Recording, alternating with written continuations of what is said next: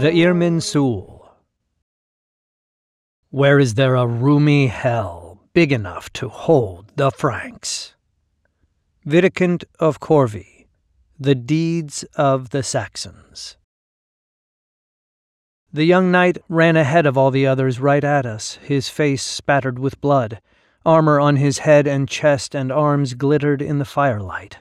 Other Franks broke into the halle behind him and shouted down our chants. We stood with our backs to the sacred column, our empty hands held out to ward them off. With a final, great bound, the knight hurled a spear at me from no more than 5 paces away. I did not have time to duck. It went through me so fiercely that it pinned my shoulder to the Irminsul and cracked my head against the ancient hardwood, knocking me senseless. When I awoke, everyone else was dead. Dust and smoke filled the night air. The offering platform felt sticky beneath my feet. I leaned down to see if it was blood, and a bolt of pain shot through me. The spear still fixed me in place. I reached up to feel the blade with cold and bloody hands, a fine piece of sharp iron, too precious for an acolyte like me. It had passed into my right shoulder, a finger wide of my breastbone, just beneath my collarbone. I could not remove it. I could not move. My eyes roved. I shivered. I could tell my thoughts were canted, but I couldn't right myself. My inner voice spoke blankly. The shrine looks odd, lit by Frankish torches. They burn more harshly. Bodies lay in the shadows all around, but living men filled the halle. Ah, soldiers. And then I looked at the bodies. Everyone dead. Finnel beside me, Nerseus below, Ogatric burned in a heap over his brother Dacian, my master, Isber, the Engrian high priest, face down at my feet in a dark red pool. Ma always said that I looked like a younger Finnel. Now his straight red hair is caked with blood, his broad nose is torn sideways, his green eyes are blank. It's like looking in a pond's reflection and seeing. I sagged against the agony in my shoulder and welcomed the darkness once more. I woke again with the sun. Patches of light illuminated the sandstone floor where, in all my years in the sacred halle, they never had before. I looked up to see giant, ragged holes burned into the ceiling. Beyond it, blue sky. The famous roof soared overhead, built from great ash logs, spreading in wheel spokes from the enormous height of the tree trunk of the Irminsul. It stood 46 men high. It took 46 men, holding hands, to circle the trunk. When the gods had walked with the first men, the Irminsul had been the tallest tree in the world. Now, countless generations later, the scarred and burned and decorated column of bare ash hardwood still stood strongly in the earth. At least that must be what the Franks believe. At my feet, only a few bodies remained. A dark stain marked the place Isber had fallen, but he was gone forever. Ogatric and Dacian remained huddled together. I wondered what had befallen Dudo, my best friend, and little Carne. They had stood at the far side of the Irminsul the night before. My chest ached so deeply, I knew the pain would never go away. Even breathing hurt. Yet I was surprised to be alive. I wasn't even bleeding. My hand rose again to the shaft of the spear. I had always wondered what I would do when death came for me. Like any good Engrian, I wanted to kiss hell full on the lips when she arrived, but I secretly held a fear deep in my heart that I would run from her instead. Now my moment had come. I would never have more courage. I grasped the shaft and yanked, but my effort was too weak. The point had been driven deep in the column's hardwood. Stuck. I groaned. A slave passed into view dragging the body of Jorund, my uncle's neighbor. his homely face slashed open to bone and tooth. The slave, a chatti, like me, looked at me dully. He had the round face and stringy hair of the Swabians to the south. His neck wore an iron torque, and one of his eyes was black and nearly swollen shut. "Oi, are you alive?" he asked in a simpleton's voice. "Help me, brother," I whispered. "I shouldn't," he said. "I am Merrick, son of Tostin," my voice trembled. "May Nerta light your way." "And do not bring your knight. I shouldn't," he repeated. But he dropped Jorund and approached me anyway. He looked only at the spear, never at my face. "When they take it out, you'll die," he declared, then returned to Jorund and lifted him by the leg, dragging him toward the open doors. Over his shoulder he said, "I'd be quiet if I were you." Another slave entered and separated Ogatrek from Dacian. He hauled the corpse away through the ashes and blood. Soon it would be my turn. 3 Franks stood at the entrance, deep in conversation. One drank from a wineskin, and I remembered the thirst burning in me. They stood easily in the sun, in tunics and gold braid, their legs bare and dark brown. I had never seen men like these. They clipped their hair short and shaved their chins, saving their vanity for the whiskers on their upper lips, which they decorated with curls and braids and beads. They passed their wineskin around once more and drained it dry, then stepped into the shadowy hall. One of them approached the Irminsul. As he grew near, I recognized him as the knight who had thrown the spear. Now he would reclaim it. He walked up to me, still talking in that sing-song Frankish babble, taller than most men, with straight brown hair and deadly eyes. He reminded me of the saying, "Not all noble men are cruel, but all cruel men are noble." He grasped the spear, and I moaned in anticipation. Shameful. He exclaimed in surprise and laughed, pointing at me. The others joined him, calling him by name, Ganalan. They were amused by my ill fortune.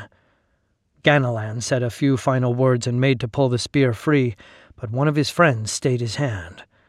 Ganalan replied, his harsh voice cutting through his friend's persuasion. Oliver had an idea, but Ganalan wanted his spear. He leaned in, his face well-bred and fair. His green eyes studied mine. Oliver still implored him, grasping him by the shoulder and speaking in a haggling tone. Finally, Ganalan relented and let go of the spear. I realized I had stopped breathing. Oliver, his face square and his eyes keen, hastened away. He returned in a moment with another slave, whom Ganalan harshly commanded, pointing at me. "Nerta's light," the slave greeted me in a rasping, clipped voice. He possessed the long face and high cheekbones of the Wawings. A scar as wide as my thumb marked one sallow cheek. Gray stubble covered his head. His iron torque looked finer than the ones other slaves wore. "May Nerta light your way, brother," I answered unsteadily. "I am Elgar. My lord Ganalan needs wine." The slave studied me, his eyes flat.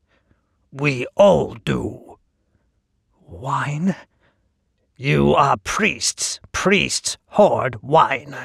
Where is it?" "We drank the last of it," I spoke, my mouth tasting of dust. "A senate passed." "Or ale, or water, if nothing else remains. My lord is thirsty." "We have no water."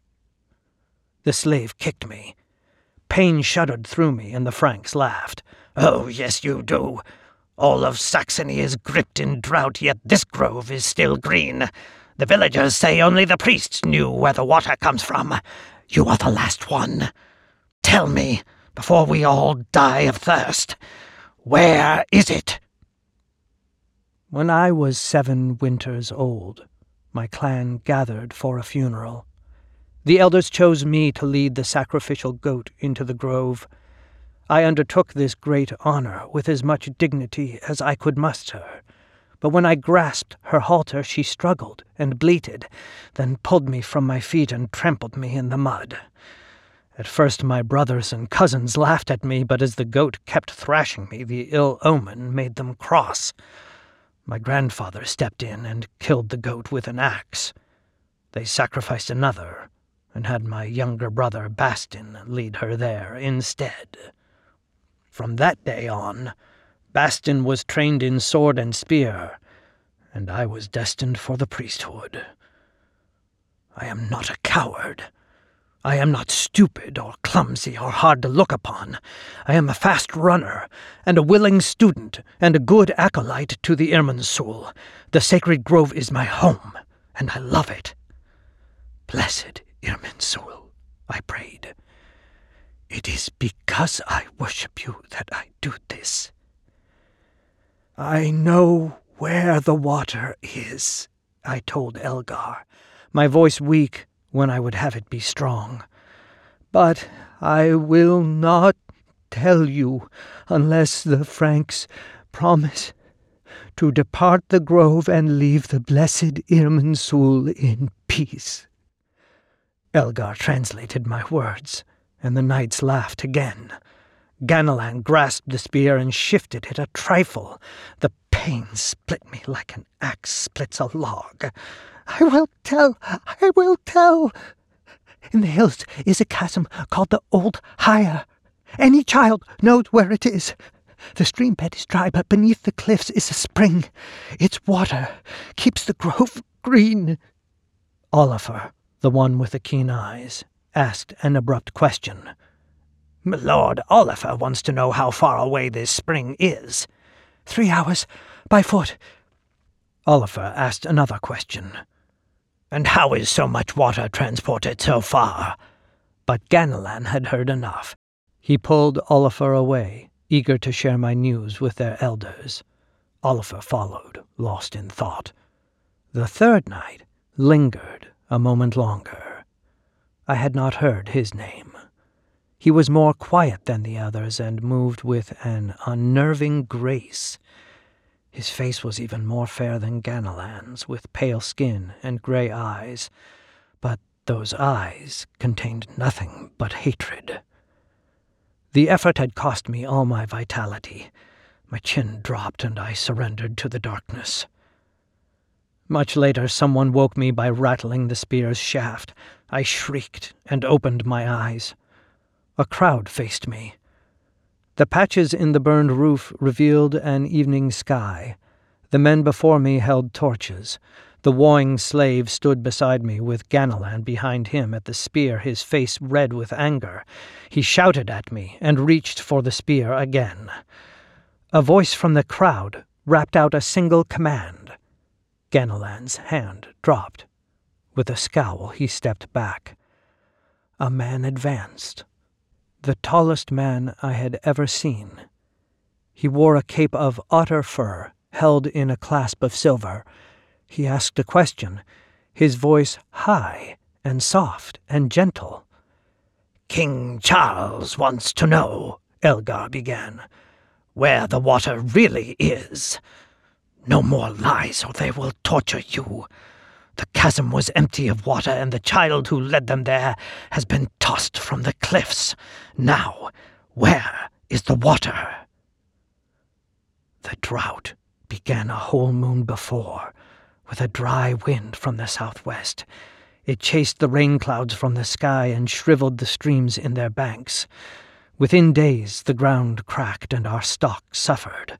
Isbar and his priests held a kenning with bones and sticks, casting them upon the altar 3 times and arguing over the results. The Franks, Isbar had divined. They are coming. We dressed a Frankish slave in the armor of his people and put a spear in his hand. An Angrian warrior faced him, wearing boiled hides and holding his Sax short sword. They fought, and the Frank drove his spear through our warrior's chest. By this, we knew the Franks would conquer us. The drought worsened. The Diemel River itself vanished, revealing the stones of its bed. First the village went thirsty, then the Holy Brothers began to suffer. We emptied the last casks and jars of vinegar and spoiled mead on Thonar's Tog, and the Franks appeared the following moon Tog. They slaughtered us, as the kenning foretold. But this drought would kill us all. "I have no water," I croaked. The crowd muttered angrily. Ganalan thrashed the slave, and he cowered. "Ganalan," the king said. He approached me, his long, bony face sad, his eyes unbearably deep. Ganalan stepped back. "What is the name?" Charles asked me in poor Saxon. "You name." "Merrick." "Merrick. Holy man?" "Yes." Charles nodded. "The god." He looked upon the Irminsul with distaste. "No more power. Gone. Finished. Join me, Merrick. My god. Best. Big. Bigger than the sun." He smiled at me. "Your god. Little tree. Trees die. No, not the Irminsul. The Irminsul is the world tree. Our souls live forever in her branches, like birds." I spoke as boldly as I could. Charles looked down at me and shrugged. "Live with tree, die with tree." He turned and spoke to the Franks, pointing at the Irminsul and chopping the air with his hand. Soldiers fetched wood axes and stepped up onto the offering platform beside me. They inspected the Irminsul and tested the ancient wood with their blades. Twisto and his son Manus had arrived here in the days of the first men. They had lived beneath the boughs of this mighty tree. When it died, our forefathers carved into it the faces of gods and kings. They painted it and varnished it and built upon it this hala when the Franks were no more than savages eating frogs in the mud. The first man swung. The sound rang in the hala. His axe glanced away, barely making a mark on the hardwood ash. Others tried. Their axes too could not bite. I felt a fierce pride in me for the first time in ages. They could not cut the Irminsul down. A horn sounded. The Franks turned as one to the door. The horn repeated.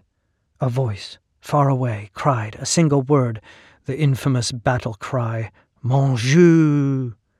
The kings and the others surged for the door, the same word on their lips. Within moments, the hala had emptied. The only man remaining was the wooing slave. Elgar nodded at me, his demeanor turning in a flash like a trout in a pond, from cold to confidential. "They're coming," he hissed fiercely. "All the chatty clans! By Thonar's teeth they will smash the Franks! Merrick, we did it!" In a frenzy of joy he hugged the Irminsul. "I've never seen such a deceitful Angrian," he flattered me, pressing my hand to his lips. "And a priest, too. You ran them across the countryside all day, Merrick. You saved the Irminsul." I shivered again, drained of vitality. A tear slid down my face. "Now, by the gods, tell me, I'm as thirsty as a stone. Where is the water? Please, lad, I'm dying." I only looked at him, unable to speak. "There isn't any," I whispered. Elgar stepped back, a flash of anger passing across his face like a cloud. He wiped his sweating brow with his cuff and mastered himself. "I swear by Woden's eye I'll not tell the Franks a word." You see how it is with me. I have to be careful. I can't have them distrust me. That would be the end. He stepped close and soothed my hair like a mother would. You're a clever fellow. If you have an ear for languages, you could serve as I do, living at the side of the king. Merrick, I know how the wider world works. You keep your mouth shut and trust no one. But the Frankish palace is a paradise. Partridge and boar and pastries at every meal. The best wine in the world. Rivers of it. And the wenches are goddesses who pot their legs for slaves as readily as their husbands. They'd like you. You're young. What do you say? All this for a cup. Just a little cup of water. I opened my mouth to speak, and Elgar could see in my eyes that all hope was truly gone. He snarled and grasped the spear by the haft. A soldier appeared in the door and shouted something at Elgar. The slave turned, suddenly servile once more, and scuttled to the door. The battle swirled around me. I caught glimpses through the broken door and gaps in the walls. The roof began to burn again.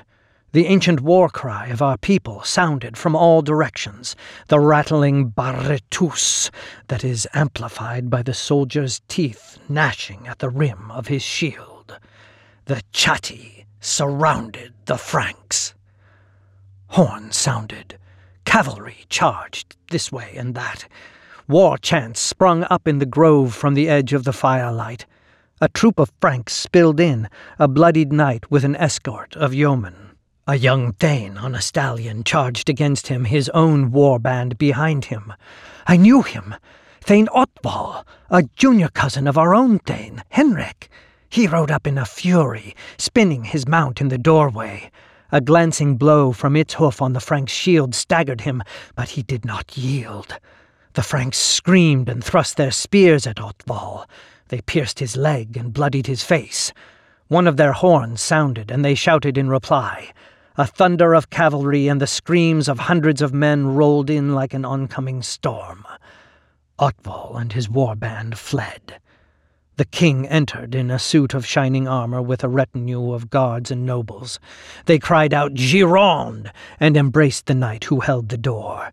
The clamor of battle faded.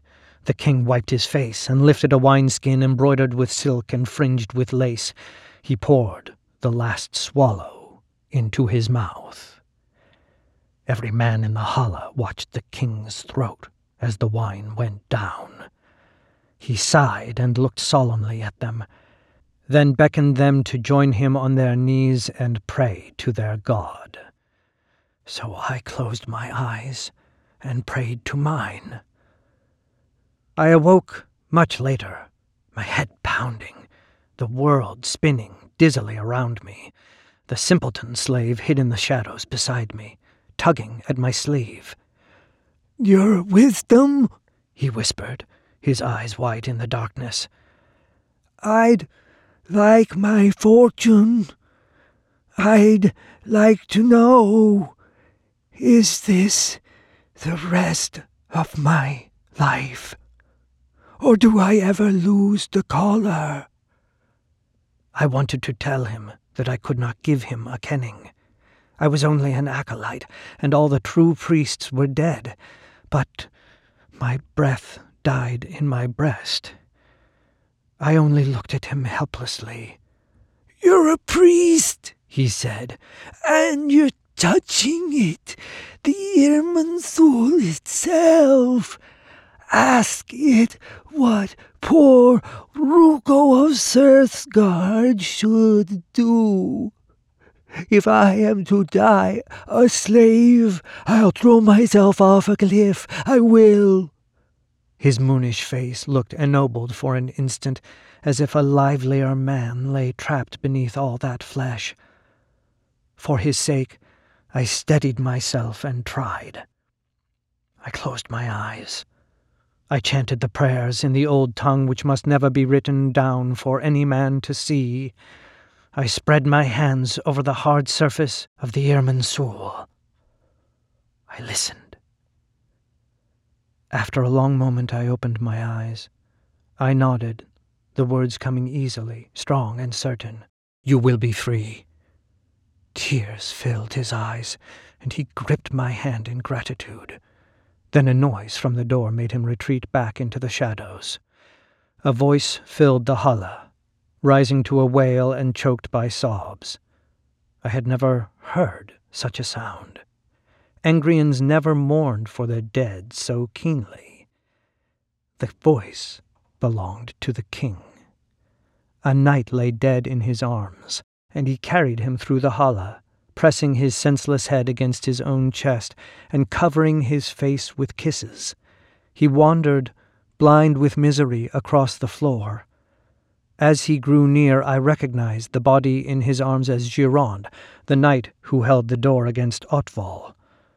Charles dropped to his knees and looked up at the Irminsul. Rage replaced grief.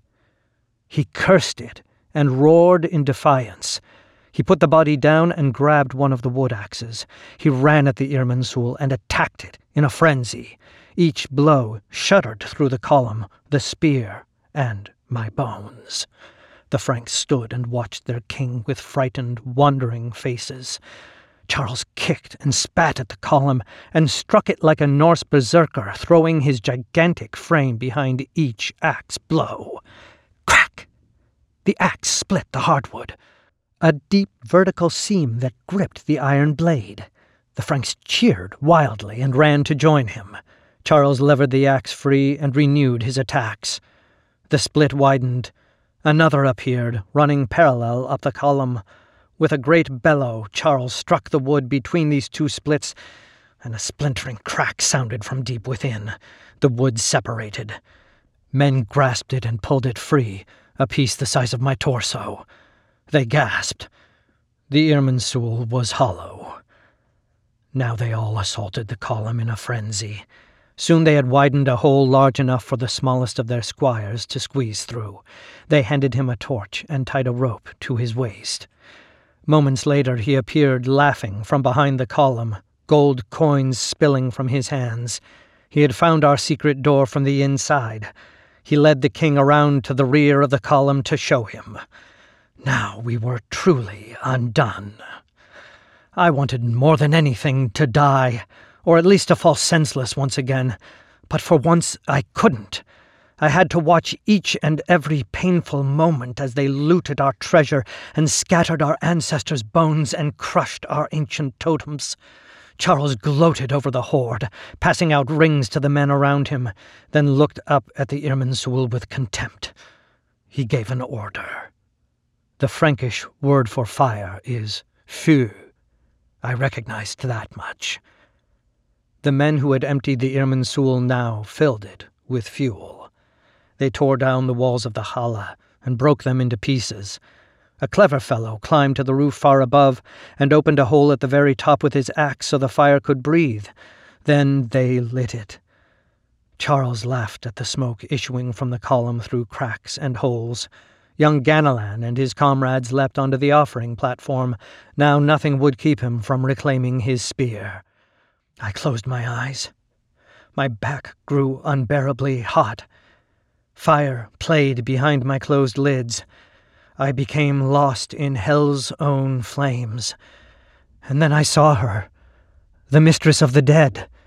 She stood in the center of the inferno, laughing. The souls of the dead swayed at her feet. I saw them all. Isber and Nercius and Finnel and even little Dudo and Carne. They mourned their ignoble deaths and grieved for their lost lives. I could not bear to see them. Then, dividing the yellow and red flame, a green tendril reached out to me. A limb of the Irminsul touched my shoulder, and I shuddered with its power. My eyes snapped open. No! My voice was not my own, but something deep and dreadful. Ganelan drew back. Though you may slay me, I am not dead. Though you destroy me, you too are destroyed. I am the Irminsul, the world tree. You cannot bring me down. Ganelan cursed and stepped forward. He grasped the spear by the haft and put his foot in my ribs. He yanked the spear out. I staggered forward. I felt nothing, not the wound nor the fire nor my numb feet holding my weight for the first time in days. "You cannot bring me down," I repeated in the Irminsul's voice. The roof bloomed in flame above me. Timbers began to split and fall. Ganelan stabbed me in the belly, but still I felt nothing. His friends pulled him away. "I am not dead," I cried. Fire raced down the walls. Only the simpleton remained. Rugo pulled me from the burning building through the back door. He laid me in the grass and tended me, as the Franks mounted their horses in a rush and escaped to the northwest. "They will try for the Weser," he said, his jowls streaked with soot. "It must still have water, mustn't it? Or has the whole world gone dry?" "No," I murmured in my own voice, hoarse from the smoke. I passed my hands over my wounds and found them still fresh, but somehow bloodless. "There will be rain, brother. We will survive." Rugo nodded, echoing my words as if they were a kenning. "We will survive. Aye, yes, your wisdom." The smoke from the Irminsul's fire blew against the column of dust rising from the hooves of the retreating Frankish cavalry. A child hidden in the woods began to cry. And just as I foretold, the skies finally filled with clouds, as if Donar himself had arrived to chase the Franks away. Soon the rain began, and the Dima began to flow. Over the next few days, those who fled returned, and removed everything we could from this place. It would be returned to the endless forest, to disappear. The villagers and Rugo and I agreed that no life could be lived here with such dishonor. Or anywhere, really. Before we did anything else, we swore to find a church of the Franks, kill its bishop, and burn it to the ground.